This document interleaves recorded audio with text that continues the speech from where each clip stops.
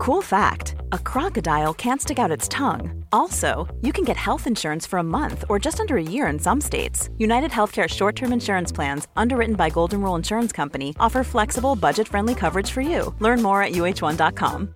Quality sleep is essential. That's why the Sleep Number Smart Bed is designed for your ever-evolving sleep needs. Need a bed that's firmer or softer on either side? Helps you sleep at a comfortable temperature? Sleep Number Smart Beds let you individualize your comfort, so you sleep better together. J.D. Power ranks Sleep Number number 1 in customer satisfaction with mattresses purchased in-store. And now, save 40% on the Sleep Number Limited Edition Smart Bed for a limited time. For J.D. Power 2023 award information, visit jdpower.com/awards. Only at Sleep Number stores or sleepnumber.com. Hey, it's Paige DeSorbo from Giggly Squad. High quality fashion without the price tag. Say hello to Quince.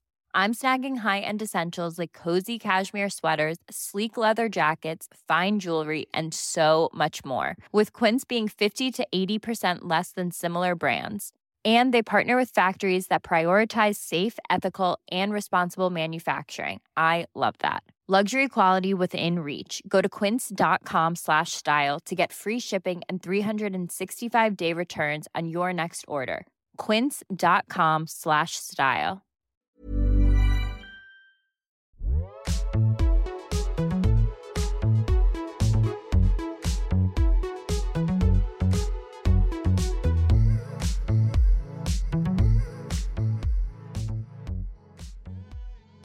Hello. Hi.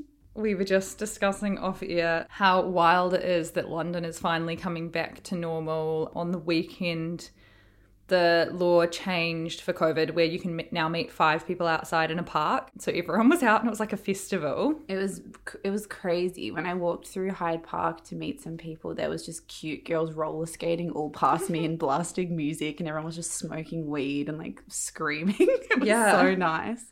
So me and Izzy have become obsessed with dress rentals. Yes. Which is the future of fashion. I came up with this idea, do you remember?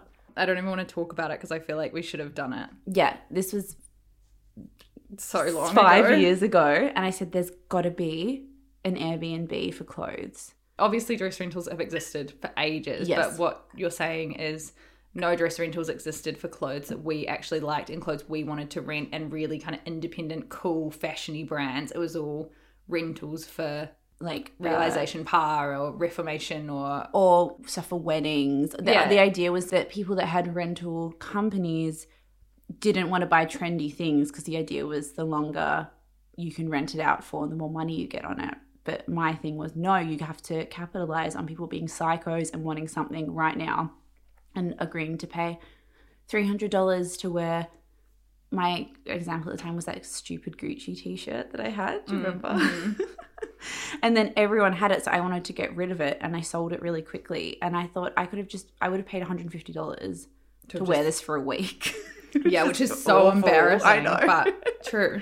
But true. And then I said that this will be the future of renting, is these grabby things that you only want for 5 seconds, because why buy them if you're going to hate them? And why buy them if, and even like the not super trend driven pieces, but just really expensive dresses that you would wear once or twice, or really expensive kind of statement dresses. For example, we're both obsessed with The Vampire's Wife, but their dresses are like £1,300 for a dress, which is so wild. And then you could rent it for £100 instead, which still seems crazy because you're not buying it, but you're still getting like 4 days of wear out of it. This is the bad thing of working in fashion for too long, is you just get so Stockholm syndromed. Like, I'm like, £100? That's so cheap. 4 whole days. I know. Wow.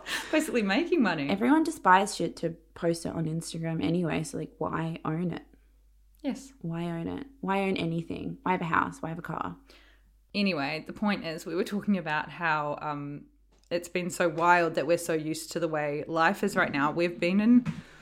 Don't want to go on about it, but we've been in a full lockdown with nothing open and not allowed to leave the house since mid-December now. Whenever I talk to people in Australia, they just know that England is kind of fucked. So they just are very vaguely like, oh, is it like bad over there? Yeah. And I'm like, I haven't left the fucking house in months. I know. And then the way that we kind of just get on with it. But looking back, we're probably going to be like, that was such a crazy, intense, really hard time. I'm finding it quite hard at the moment because things are opening up and going back to normal, which is a good thing. But the change feels like really intense. And the thought of socializing feels really weird and foreign. And I basically entered a relationship in the middle of like right before lockdown. And then we've just been spending all our time together because it was either spend all your time together or don't see each other at all because you can't travel. I ended a relationship. I was like, Izzy, that was in 2019. You entered a relationship. I don't even know why I said that. Like, that's a weird way to phrase it.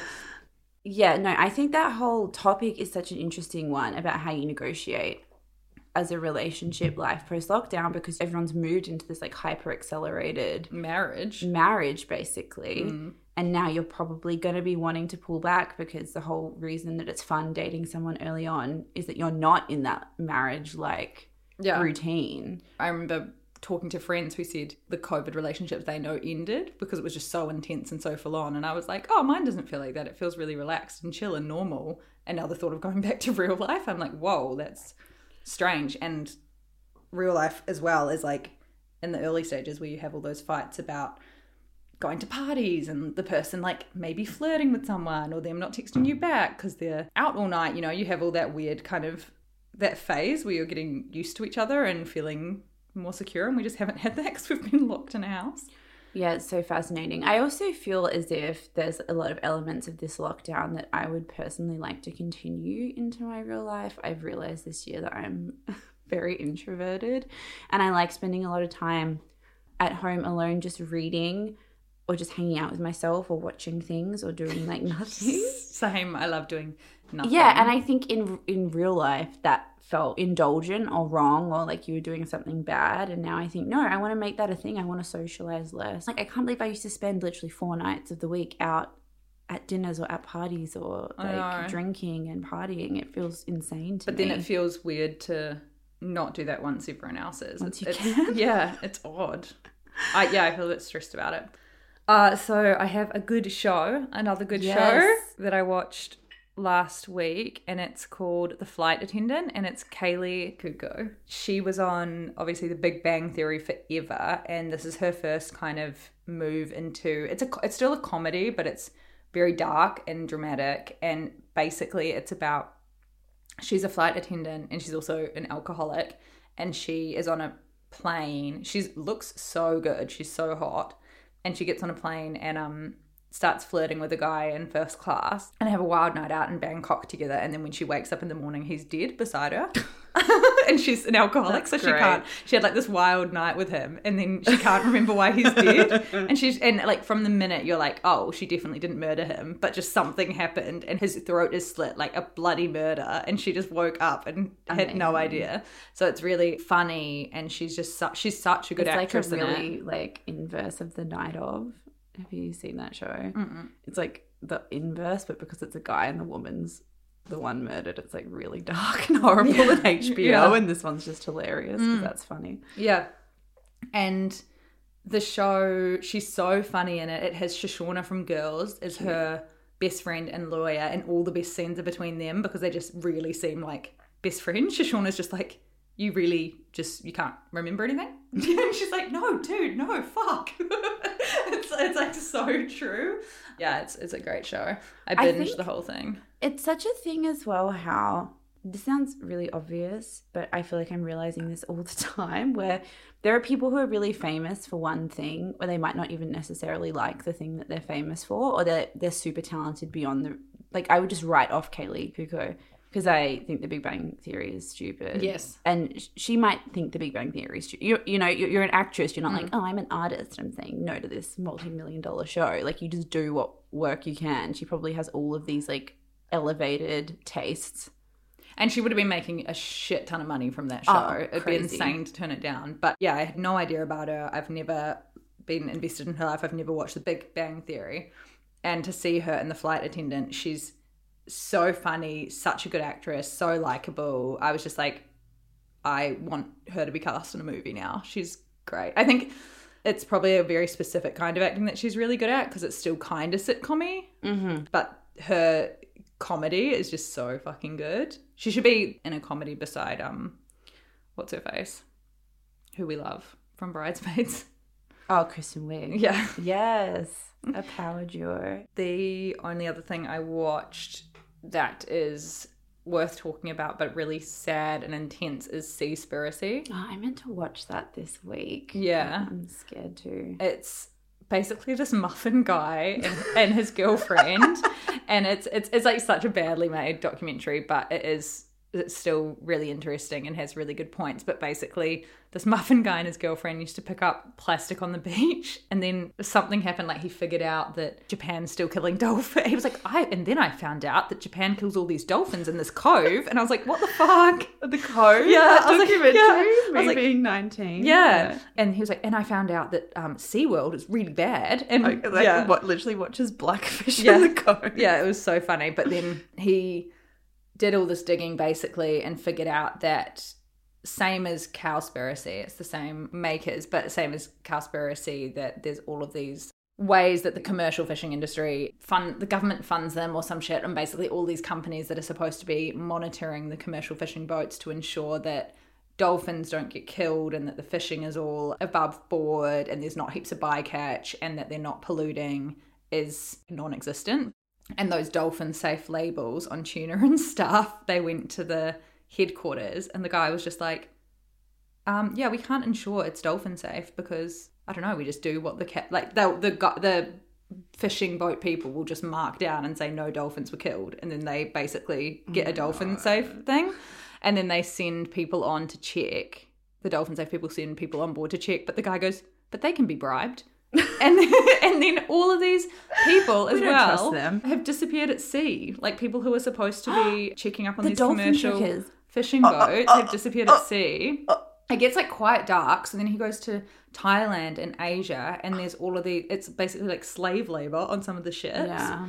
And then it also talks about how in like countries in Africa, people are now fucking starving because the commercial fishing boats have come in and taken all their fish that they would catch with their own hands and with their own boats and stuff. So it's quite intense, but basically also shows that plastic is the biggest polluter of the ocean. But 60% or something, me being like this investigative journalist, can't even Google a stat. 60% or like something like that. A lot of the plastic in the ocean is actually the fishing nets that the commercial fishing boats discard of. Right. So that whole big plastic island is made up of fishing nets. When the companies tell us it's plastic straws, it just makes you feel annoyed because you're like, well, what am I even supposed to do if I'm recycling and doing all this stuff to stop using plastic? And then you have these commercial fishing companies not only killing dolphins by the thousands every day. The stats on that were really, really, really depressing. Why do they kill dolphins? Because they get caught in the nets. And also they kill them in Japan. They either sell them to like SeaWorlds and stuff still. Right. Because one baby dolphin is worth like $100,000 or something. Or they kill them because the dolphins are eating the fish and they want the fish. So they kill them like they're a pest, essentially. It's all a bit depressing.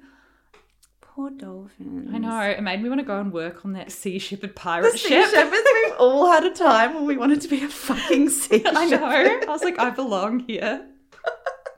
It's so funny how when you're like immersed in something, it becomes your whole reality. And you're like, all I've ever wanted to do is be a sea shepherd and be out at sea protecting whales, and then you turn off the thing and then just don't think. I know. I remember when Isabel Lucas, you know, the Home and Away girl, she went to Japan and was on a surfboard in the ocean trying to prevent the dolphins from being killed and got arrested and stuff. That's and so I was like, I was like, I want to do that with her. And I just don't. She's like, no. I'd be like, guys, this is a bit risky. Yeah. We can just stay on the beach. Okay, so I have 2 recommendations. One is lowbrow, one is highbrow. I read Joan Didion's new book of essays, Let Me Tell You What I Mean, which is coming out in Australia this coming Monday. And it's really good. I read it in like one little sitting. Ooh. And yeah, nice, easy. I'll lend it to you. Yeah, lend it to me. But really great essays. And they've obviously picked essays from like the 60s and 70s that really relate to current issues. So there's a huge one about Martha Stewart and the kind of sexist critiques of the Martha Stewart empire, and it reads really similar to the way people talk about Goop, which is really interesting. And then there's another one about how she didn't get into Stanford when she was a high school student. She got rejected, and about like the culture of parents kind of putting all these crazy hopes and dreams into their kids getting into the right colleges, which is obviously very linked to the college admissions scandal. So there's kind of things like this that still feel very timely. And then my lowbrow thing is I've become really obsessed with watching ASMR videos, which I'm aware I'm about 7 or 8 years late to the party. So there's this really cute girl called It's Blitz on YouTube. And she does like Paige Elkington and Phoebe Bridgers, and she just gives them these like face massages and does Reiki on them. And it's just so tantalizing to watch. It's so relaxing. I actually have one more thing. I finally read James Baldwin, Giovanni's Room. Ripped through it. Great, easy read, interesting story. But the thing, I don't know if you know, but I read the introduction after I read the book, and naughty James Baldwin, right, became friends with all these writers. And one of these famous writers had moved to Paris before him. And then James Baldwin moved to Paris, and this writer like helped him out, introduced him to heaps of people and stuff. And then James Baldwin wrote an essay and released it in a magazine about how shit the guy's book was. And then the guy never talked to him again. I was like, that's so relatable. The best thing about reading is realizing that humans have just always been the same. They've just always been assholes, and they've always been like useless thoughts that fall in love with bad boys. Yeah, I was like, that's so crazy. Imagine if you wrote a novel and then I wrote an essay about how shit your novel was. You'd be like, can you just Why not? did you do that? Yeah. But another really interesting recommendation I have that I did over the weekend was reread the Zola viral 148-part Twitter thread from 2015, which was by Zola. Her real name is Isaiah Wells, and she is a stripper. And basically, after she took this wild trip to Florida with this bunch of strangers, she tweeted about the whole thing in, like 148 tweets, and it went viral. And now it's being made into a movie. The Zola movie, I feel like they've been talking about for so long. Is it the dude that made Florida Project and Tangerine? Is that right? Who was I think so. Talking with Bella Thorne, and Bella Thorne, I can't remember his name. Yeah, it's the production company that A24 made Moonlight and Uncut Gems and Lady Bird and Spring Breakers and all these really cool indie films. Amazing. Definitely the Florida Project, so it's probably the same guy. Yeah, Sean Barker or whatever. Yeah. Yeah, this Twitter thread was just fucking crazy when it came out. And then it must be the first time they've adapted a Twitter thread into a movie. I love that the hype has stayed with it as well. Yeah, me too. So the trailer just came out and it looks so good. But if this is your first time hearing of the Twitter thread, it begins with Zola meeting a sex worker named Jessica at Hooters, and Zola's a stripper. The two become friends that night, as women do, and swapped numbers and, were all girly and chatty and giggly. And then Jessica called Zola and was like, do you want to come take a trip to Florida with me to dance at strip clubs because we'll make more money there? And so Zola was like, okay, whatever. She gets in this car and she finds Jessica's boyfriend, Jarrett, and then Jessica's friend, a man named Z, who's also coming. And then Zola finds out when they're on the trip that Z is Jessica's pimp and she's actually going there to have sex with guys for money. Zola was just like, what the fuck is going on? And then the whole thing turns like so crazy, and there's a kidnapping, there's a shooting, it's literally the best. Yeah. It's ridiculous, but it's the fucking most wild ride. I had like 2 bottles of wine and had a pizza and reread the whole thread, and me and my boyfriend took one tweet at a time. That's a fantastic image. I'm so excited for that movie. I think, is it Riley Keough's in it? Yes. We can go see it at the movies, hopefully. Yes.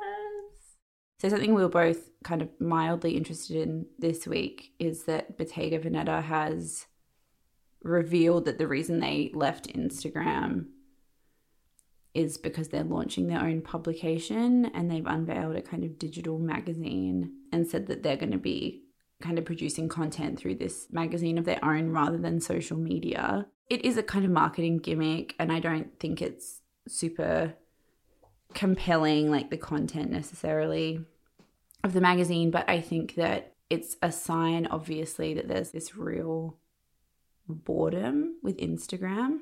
And we're going to do a bit of a deep dive on Clubhouse shortly, but I think that it does really feel like this is evidence that the tide is turning, or at least that brands are aware of this kind of boredom with Instagram. Yeah. So yeah, Daniel Lee, who took over Bottega Veneta, is kind of responsible for that brand having this huge revival and everyone getting obsessed with it in fashion. But then at the same time, all these girls got obsessed with it on Instagram who Bottega would probably not want their target audience to be. And so I think that him moving away from Instagram is maybe him trying to keep Bottega being that elusive, mysterious. So when we went to Fashion Week, they had a fashion show, but only like 30 people were invited. They want to be super mysterious and elusive. But then the way the brand was going on Instagram and going super viral kind of didn't match with that. Like, I think they would probably hate Kylie Jenner and everyone wearing their brand. This is what I'm confused about, because when I think about the kind of, basically Phoebe Philo was a designer at Celine, and that was like this cult. Everyone in fashion was obsessed with Phoebe Philo at Celine design. But that never had that like Instagram-y vibe. I don't know how she managed it, but maybe it was just Instagram wasn't as kind of like homogenous as it is now. But Daniel Lee worked for her, and then Phoebe Philo left Celine, and then Eddie Slimane came into Celine and totally changed that aesthetic. So then when Bottega happened, everyone was like, oh my God, it's like the new Celine kind of thing. And so that kind of hype bred all of these dedicated fan accounts and made this kind of obsessive Instagram following from the get-go. But it seems to me like Bottega likes the fact that Kylie Jenner and Rosie Huntington-Whiteley and Hailey Bieber and stuff will love their shit, because they obviously lend them stuff. Yeah. Surely. I know Hailey Bieber is rich, but I struggle to believe that she's spending upwards of $100,000 on a single Bottega outfit. Yeah, that's true. In one go. You know what I mean? So I feel like they're, and like Rosie Huntington-Whiteley gets invited to their shows, I feel like they're sending out mixed messages. Yeah. It's funny them leaving Instagram, because they're the first big brand to leave Instagram to obviously make some statement about how it's over or trying to be cool or whatever. But then it's funny because that new Bottega account is basically their official Instagram account, but it's run by a fan. But then that fan is invited to their shows and works with them on an ongoing basis. She shared their whole magazine on Instagram. It's got over 500,000 followers. So it just feels like they're being like, no, we're not on Instagram. And then just working with this. Letting someone else run the Instagram. And like all that content, we said this when it came out, all of the content that was published in that magazine, it exists to be shared on Instagram and spoken about and pushed on Instagram. I feel like it's always kind of boring to say Instagram's over, but it really does feel as if it's moving in this direction of Facebook, where there's just this total boredom with the platform. I just feel so unengaged every time I go on. I smashed my phone this week and couldn't use it for like 3 days, and it was bliss. It was so nice. I felt amazing. I felt like a new person, not being able to look at fucking stupid Instagram every half an hour. I know. And then I think as well, what we talk about heaps on the podcast is being confused about what to use Instagram for, and that's because we use it for like work. 8 different things. I'll like public post work on there, and then I want to use it for inspiration for work or for following people whose clothes I want to emulate or whatever. Or writers. I follow heaps of writers on there and like read their work through Instagram and stuff. But then also, it's like your old high school friends who you want to unfollow, but you can't unfollow because it's rude. Or old colleagues, or just it's becoming this messy Facebook situation where I'm not even seeing the content I want to see. Yeah, I try to make not a Finsta, I try to make an extra account where I just followed certain accounts that were related to work that was just secret. So I could have a log on to Instagram, which was a socializing log on, and then a log on to Instagram for work purposes, but it never really worked out that way. But like you say, I think we're going to look back at this time and think that it was absolutely bizarre that we relied on a single platform to get news, style inspiration, post life updates, family, seeing who got engaged. You know, it's like I mute people that I'm friends with off my feed because I'm looking at my feed for work stuff, and then I could literally miss that someone I'm really good friends with is having a baby. It's so weird. And then sometimes I'll get just a feeling of, oh, has someone not liked my photo in ages? Are they mad at me? Like, should we talk? Just all this dumb shit. And I'm like, that shouldn't be coming into a space that's about professionalism or whatever it is about, or whatever it is, or it's about nothing. It's just like such a stupid space. So I think that leads into the conversation about Clubhouse, which is something that obviously everyone's kind of aware of. It's a new invite only app. It's kind of like Snapchat-esque, where you have these conversations and they disappear straight away. But you can go into other people's Clubhouse conversations and listen to them talk about stuff. Yeah, so people create rooms and they'll be about a topic, and it can be anything from talking about NFTs and Bitcoin, or it can be talking about, there was one on a New Yorker deep dive on it that said, what was it? It said, are you qualified enough for like a 6-figure man or something? And then what models, and then what models want. So it's just all over the show. I went on it, I never ever use it, like literally ever, but I went on it just before to see what was going on, and there was just Kanye West was just on Clubhouse doing an interview with someone, and so I clicked on it, and he's live, just being like, he goes, yeah, and then I could just be having a bad day, like could have gotten in a fight with my wife, and I was like, what? Wife? Yeah. You don't have a wife anymore, Kanye. Haven't you been reading Eve? And then people who are in the rooms, you can put your hand up to talk, so I could have put my hand up and been like, you don't have a You're wife. divorced. But yeah, it's kind of took off in the pandemic, and people say that it was because people were wanting a space to gossip, and also just a space where when you're so sick of Zoom calls, it's audio only, so you don't have to worry about visuals. It's kind of like a live podcast recording, so it feels intimate. It feels like you're watching something happen in real time, like listening to that Kanye West conversation. Excerpts from it will probably be shared on People tomorrow. But you're just listening to it firsthand. A great example of it is when that crazy Elle story came out, you know, that journalist Christy Smythe who fell in love with that horrific pharmacy guy, and then he dumped her mid-story. She was posing in the park in New York. Vampire's wife, in Central Park. Immediately when that article came out, people just wanted to speak about it. So Clubhouse kind of gives you that option of going on and seeing. There was a group called That Martin Shkreli Article, and all these people joined and were speculating about it and gossiping about it and hanging out. And then Christy Smythe just joined. She just like popped up in the room and then started answering people's questions. And Elon Musk has jumped in, and all these famous people kind of jump in, so it feels like you're hanging out with them, I guess. Yeah, I think the thing that's really interesting about Clubhouse is that it is invite only, and I think invites are going for like $100 on eBay or something. $400 US, crazy. I have 2. We should sell ours.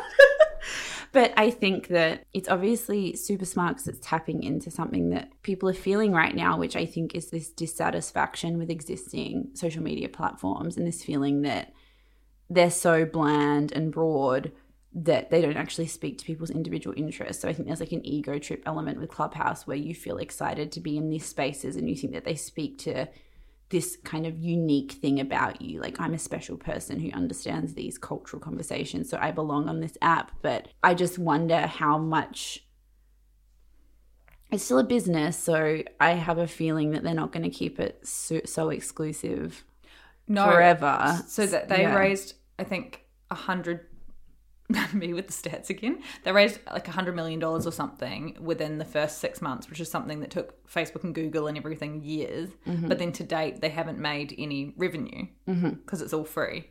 So they'll obviously maybe start charging for memberships or something. I kind of just think that they left it exclusive for too long. Like there was a point where everyone wanted to be on Clubhouse a few months ago. Yeah. And I was like, what is this? What is this app? Yeah, and it was a pandemic, so people were inside with not much to do. So the idea of being able to get into these exclusive places felt really exciting. And whereas I feel like once people's socializing again, it's like, I don't care. Yeah, it feels like it had that moment kind of like House Party did, you know, that random app that everyone was jumping on, and then it was apparently like stealing everyone's money or something. Yeah.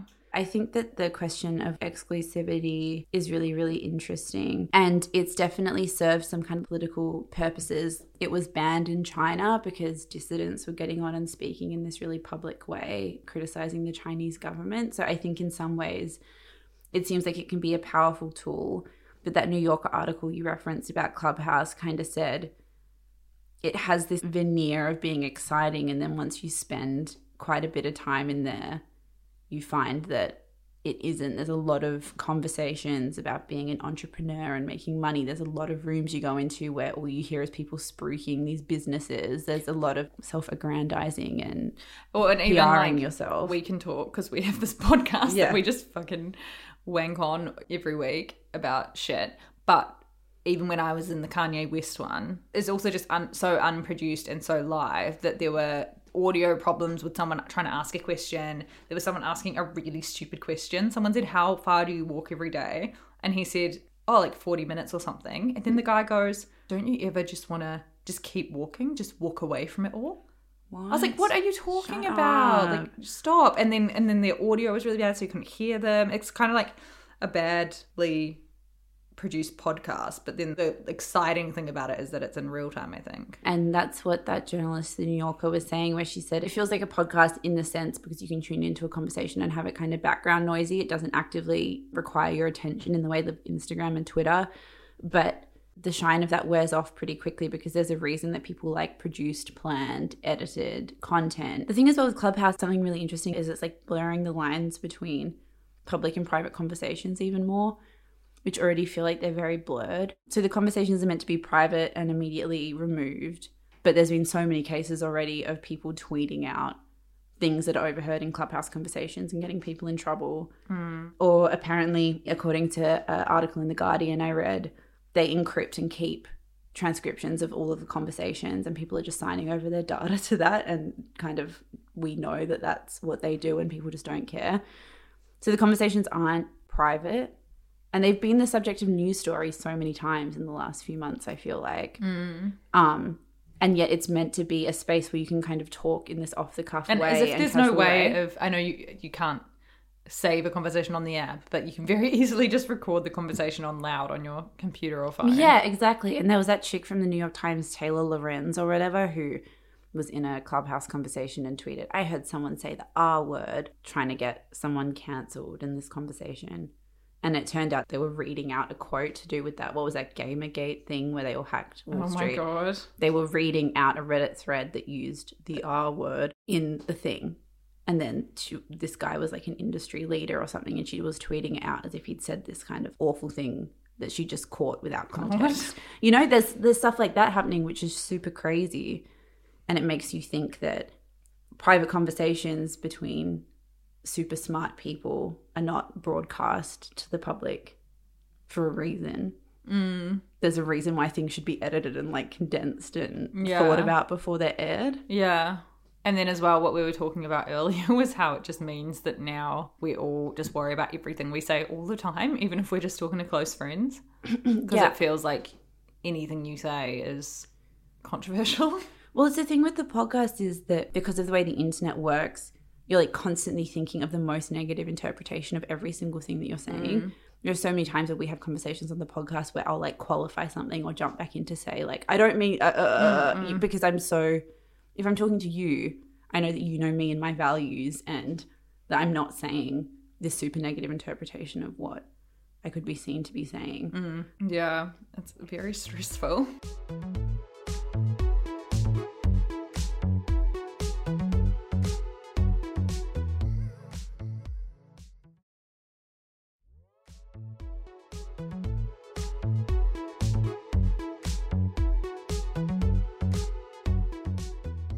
Moving on, there's been quite a bit of drama in the music world in the past week. So Lil Nas X, who has been kind of everywhere recently, released a new music video for a song called Montero, and it is a banger, I must admit. I put it on because of this drama and I wanted to watch the music video, and then it was like, God, this is a good song. Hey, I'm Ryan Reynolds. At Mint Mobile, we like to do the opposite of what Big Wireless does. They charge you a lot, we charge you a little. So naturally, when they announced they'd be raising their prices due to inflation, we decided to deflate our prices due to not hating you. That's right. We're cutting the price of Mint Unlimited from $30 a month to just $15 a month. Give it a try at mintmobile.com/switch. $45 up front for 3 months plus taxes and fees. Promo rate for new customers for limited time. Unlimited more than 40 gigabytes per month. Slows full terms at mintmobile.com. Quality sleep is essential. That's why the Sleep Number Smart Bed is designed for your ever-evolving sleep needs. Need a bed that's firmer or softer on either side? Helps you sleep at a comfortable temperature? Sleep Number Smart Beds let you individualize your comfort, so you sleep better together. J.D. Power ranks Sleep Number number 1 in customer satisfaction with mattresses purchased in-store. And now, save 40% on the Sleep Number Limited Edition Smart Bed for a limited time. For J.D. Power 2023 award information, visit jdpower.com/awards. Only at Sleep Number stores or sleepnumber.com. Isn't it? probably going to join TikTok and do some dances to it. Why were people angry about the video? Satan. So they were, what? Something about Satan?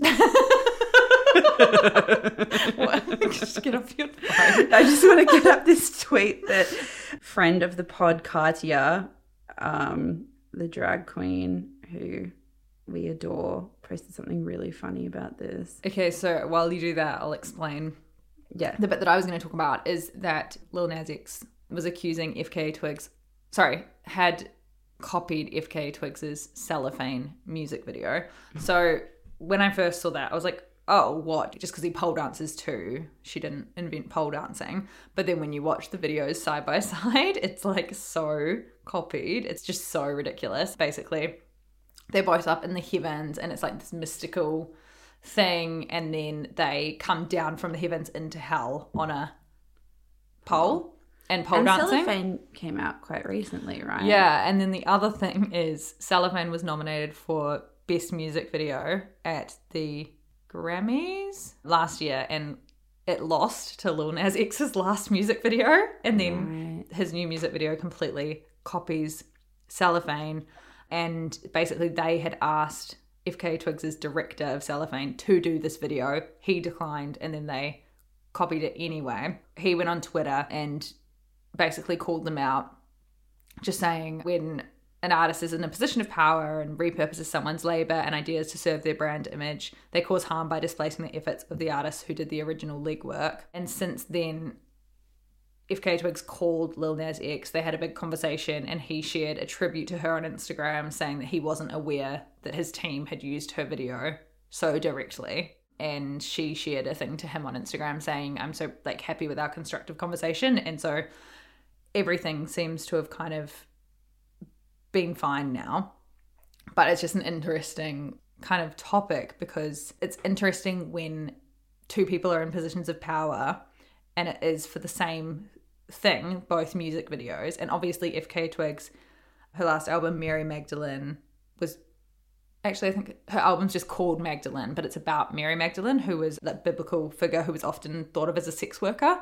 So for that's why she learnt pole dancing. She spent years crafting it, and she's worked with the sex worker industry and stripper industry since then, because she was called out for appropriating their culture and not referencing them and not saying where she got her inspiration from. So she's done years of work to kind of remedy that and donate money and all of these things. And then Lil Nas X has kind of come in and just taken the idea for a music video, which makes money. Like, obviously both of them are funded by record labels. Obviously both of them are brands, and they're both kind of using this subculture to commercialize it and make money for themselves as brands. So it's like naughty for both of them kind of thing. Yeah, totally. I think this kind of touches on what we were talking about with Harry Styles and the way he kind of flirts with the gender fluidity movement. It's just kind of funny because this has been like the history of music. Like, I think about Madonna and voguing and how she took that from this like Harlem ballroom culture of the 80s and was criticized because she really didn't use or credit any of the original creators of that movement in her work.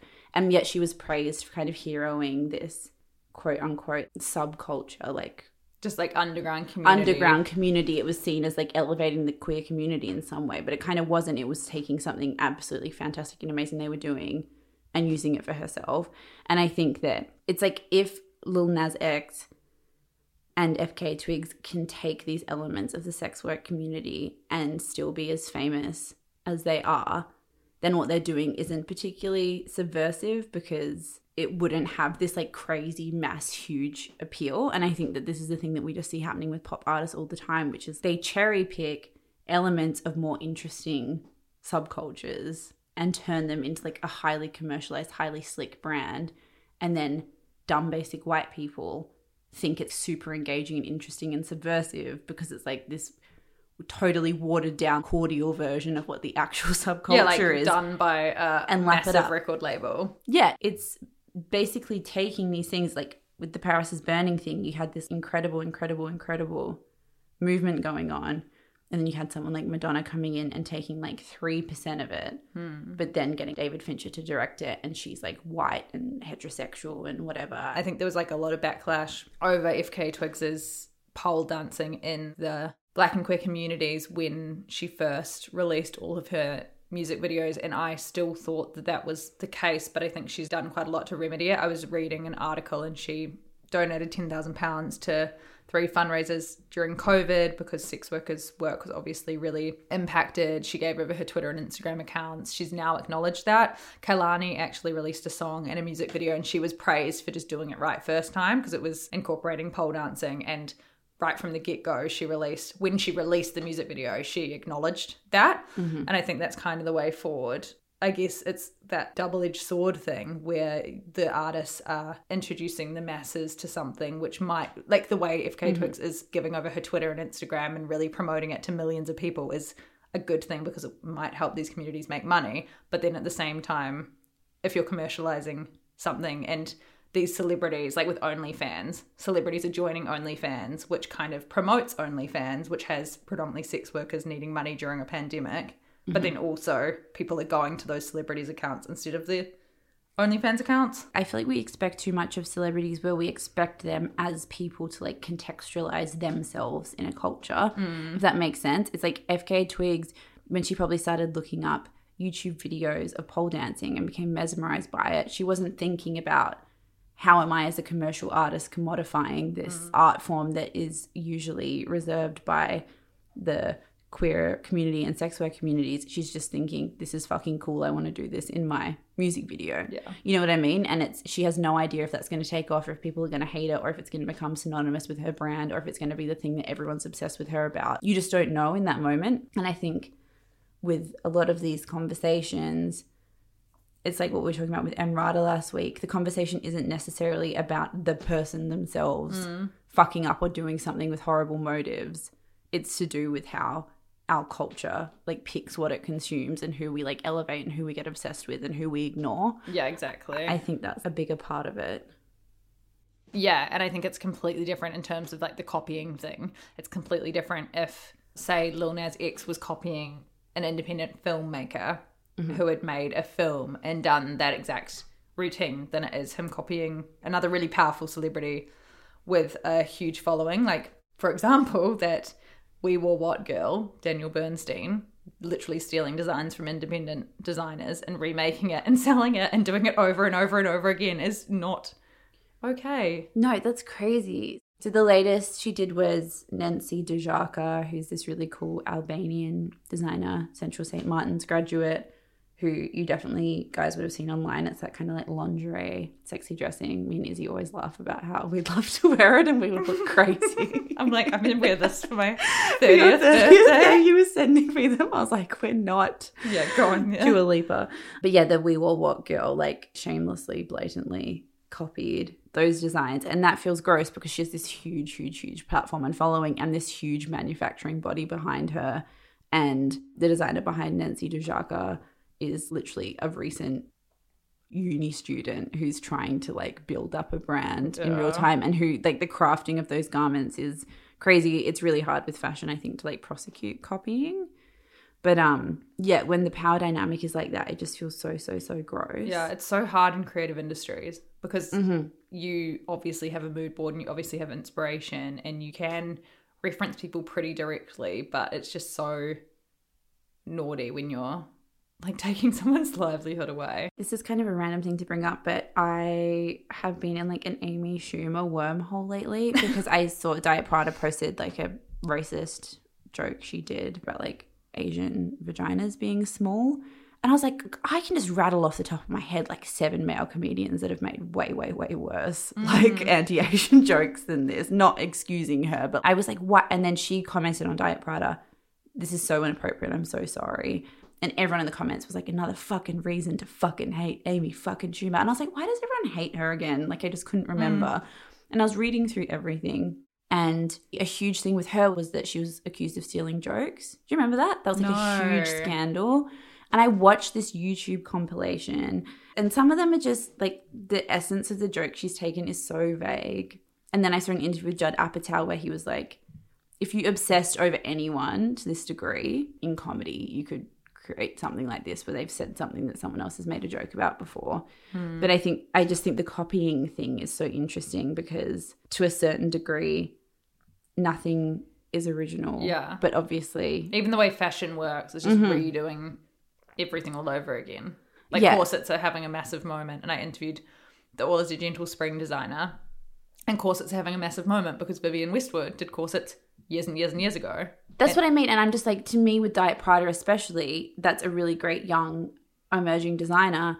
If Diet Prada decided to get old vintage pictures of Vivienne Westwood corsets and this designer and put them side by side and try and turn it into a story, there would be thousands of people that would be like, fuck you, and like tagging her. Yeah. There's a really great Australian designer who really took off with a certain number of dresses a couple of years ago, which are like really, really similar to an old 90s Prada collection. And they were celebrated, whereas other designers that are considered less favorable are like cancelled for the exact same thing. Where people are like, I can't believe the blatantness of you copy. Like it feels like who we decide to hate on for like copying can be very selective. I don't mean that in the context of what we're talking about, like the We Wore What thing has happened like a billion times and she's awful. Yeah. But I find a lot of the things that people go after each other for on social media to be like very blatantly biased. Do you know what I mean? Yeah. It just stems back to the media you choose to ingest versus who's telling you the media versus who we think is important and whose stories we want to tell and whose posts we want to go off at and who we want to defend. I think it's just this thing that happens in social media and it happens in media where I think we just get used to thinking that we're like passively accepting objective information. That's something actually in one of the Joan Didion essays in that new book of essays of hers. She says that this is in the 60s. She's like, I feel like I can't read the New York Times anymore because I feel like the writers have such obvious biases based on their lived experience, but like won't acknowledge it anywhere. Whereas something like the Wall Street Journal, the writers have very obvious biases based on their lived experience, but are quite open about how it informs their writing. And this was written in 1968. And I'm like, it feels so relevant now, you know? Yeah. I wrote a piece recently that hasn't come out yet, but it was about the language we used. And it was kind of similar to that quote you shared when Sarah Everard got murdered and how we just talk about, you know, violence against women, but we don't say who's committing the violence, and the way we frame things is we say a woman got murdered, not a man murdered a woman or whatever. And it just went into how just the way we respond to media is like the way it's fed to us, and the way it's fed to us is determined by who's writing it and who's feeding it to us, and that's predominantly rich white people. I also wrote an article. We both wrote articles for the same publication. I also wrote an article. For the same issue. So they concentrated on similar issues. And the piece I wrote was about how like Instagram is pushing sex workers and sex educators off the platform. But I spoke to Liz Goldwyn, who we've interviewed on the podcast before, and she was basically saying when we talk about social media, the biases of the creators are like baked into the hardware. Instagram was never designed to protect women from being harassed because it was made by men who don't know what it is to be harassed. Twitter was never made to protect a trans woman of color from abuse by bots, because if you're a white cis het guy, that doesn't cross your mind when you're inventing the algorithms. That's so and true. It's kind of like the same thing with language. Yeah, language and media and the way things are presented to you. You know, we talk about how men are seen as like the normal and women are like variations on the normal. White is seen as normal and like non-white is seen as variations on the normal. It's like the way that we consume all media, we just take it as like normal, and as anything else as a variation on it, where it's like, no, we're getting a very biased, specific interpretation of the world whenever we read or listen to anything. It's so interesting. And there's a woman called Jane Gilmore. I think you actually shared one of her things on Instagram where she fixes headlines and she'll just cross them out and rework them. And so, for example, one of the ones she did last week was the Sydney Morning Herald article, which says, Labor MP says that NSW government MP raped a female sex worker. And she just crossed it out. So it's Labor MP says that NSW government MP raped a woman. Because why are you mentioning her profession? You wouldn't mention her profession if she was a hairdresser. Yeah, raped an accountant. Yeah, and it's just so interesting because until she pulls that up, you would probably read that. And because you're reading news so fast, it wouldn't even clock that that's a weird thing to say or that that's the wrong thing to say. Totally. And since she started this Instagram account, she's also written a book. She's resulted in countless publications changing their headlines or issuing apologies, and thousands of people actually writing in and saying that's not the right way to address things. So she's like making change really slowly, which is really great. And it's like when we worked in magazine publishing, the way that we wrote headlines was just so informed by the quote unquote house style, which had just been established literally in the cases of the titles we worked for over 100 years ago and had kind of been worked at over time. But so you were walking in thinking, this isn't me doing this, I'm just the middleman writing stuff. But I would publish headlines that said stuff like, clickbaity stuff. Clickbaity stuff, but also stuff that said, 6 non-surgical ways to get a flatter stomach in like 2 weeks or something. Like this is 10 years ago or like 8 years ago. But that was shit that I like typed out with my own hands. Like no one had a gun to my head. Yeah. And I'm like perpetuating this idea, but it was just based on the fact that white women who want to be skinny work at these titles and then create content that they think they want to read, and then everyone starts to think like this is normal. Yeah, exactly. And the cycle continues. And the cycle goes on. Anyway, bye. Bye.